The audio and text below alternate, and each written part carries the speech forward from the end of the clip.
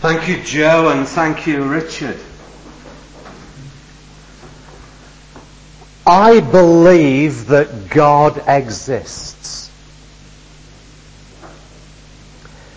I also believe that God's desire is to make himself known to us,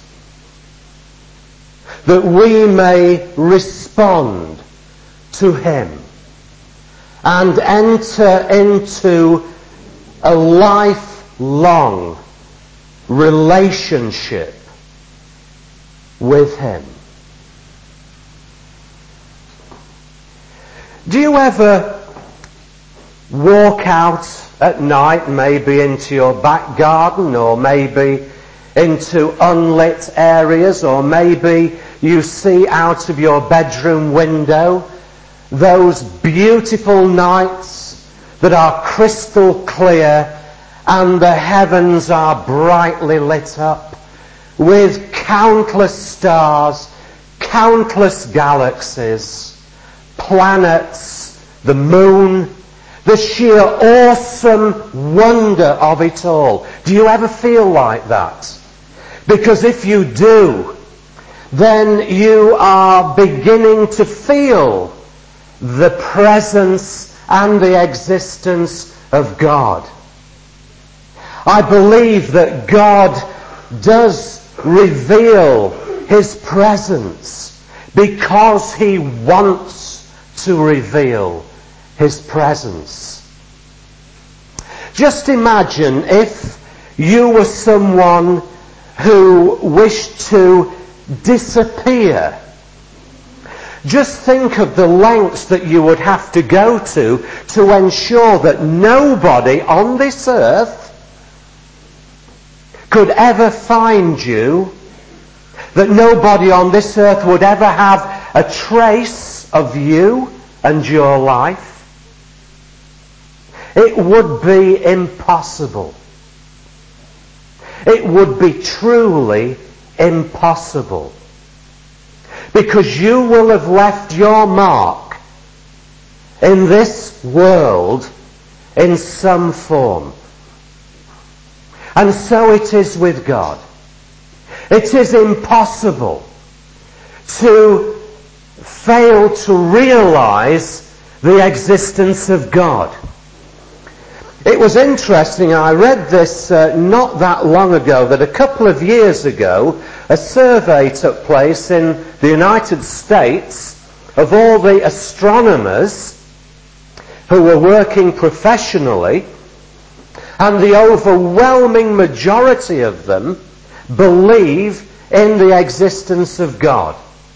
It fits in entirely in harmony with their astronomical outlook and understanding and so on. And I'm not at all surprised, because what other answer could there be? God leaves his footprints all over his creation. We see the awesome majesty of the Creator as we look up to the heavens on those gloriously clear nights. To go to the other extreme, just think of one raindrop that has fallen to sustain life. In Acts of the Apostles, chapter 14 and verse 17, it says, "The Lord is never without his testimony, for he gives you rain from heaven and crops for each season." And so through rain, through the warmth of the sun, through the nutrients of the soil, God is bearing witness that he exists, that he is there, that he is very, very real. And there are moments in our lives when we may have a kind of mountaintop experience where once again we feel confirmed in the knowledge that God is real. And I remember, again, 2 or 3 years ago, Barbara and I, down in southern Spain, went into one of the national parks there, Parc de Tortola. I don't know if anybody knows it, but it is an amazing place. It is set very high up, and you eventually come to a viewing point which is on the precipice, and you look down thousands of feet onto the villages below. You look across to the mountain tops, silhouetted against the deep blue sky. This is 40 miles inland, and you can look out to the Mediterranean Sea as clearly as I can see Peggy sat at the back of the church today. It's an awesome sight, and it helps you to feel something very spiritual, that God in his glory and majesty leaves his mark in every aspect of his creation. But we believe as Christians in a very unique and true and living God. And many people say, well, how can you be sure? How can you be sure? What makes your faith any different to the belief and beliefs of others? There are answers to this. The fundamental answer comes through the truth that God has revealed himself to us through speaking to us. And if we think about the ways in which God has spoken to humankind, he has done so through his word, better known to us these days as the Bible. And although many scholars and biblical criticism theses are aimed at trying to prove that these sacred texts were written by human beings, yes, they were, but they were written by human beings who were acting under the inspiration and the guidance and the authorship of God himself. And so, if we want to develop our relationship with God, if we want to become more certain in our faith, if we want to have a source of strength in our lives which is unshakable, then please, please, please let us be people who read his word, that our journey may develop, that our relationship may develop, because we are reading more about him. We are seeing how he interacts with humanity. It says in Hebrews that God spoke through his prophets and in many other ways. In Timothy we read that all Scripture is God-breathed. This is not only useful, as Timothy says, but it is essential if we are going to live faithfully for God in this world. The Bible is vital to me, and I cannot overemphasize its importance in the development of faith. Please spend time with the Word of God. Pray that he will speak to you through those words that are recorded there for every generation in every time and space and region. This is what God wants us to do. He wants us to get to know him. God also spoke supremely through Jesus Christ, God himself.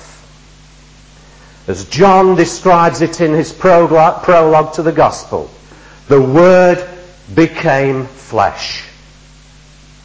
As the prophet Isaiah foretold, the Messiah would be Emmanuel, God with us. And it is Jesus coming into the world full of the Holy Spirit that we see God in human form. There can be no longer any excuses for guessing what God is like those wonderful and innocent illustrations that we read about or see from children and what their ideas are of God. As we develop into adults, it is a very sad thing if we continue to guess what God is like. We can find out what God is like by focusing upon his Word and by focusing upon the words, the teachings and the life and nature of Jesus Christ himself. And so God wants a relationship with us, and that relationship goes on each day of our lives. And so what is this God like that we are called into a relationship with? What is he like? Jesus said to the Samaritan woman at the well that God is spirit.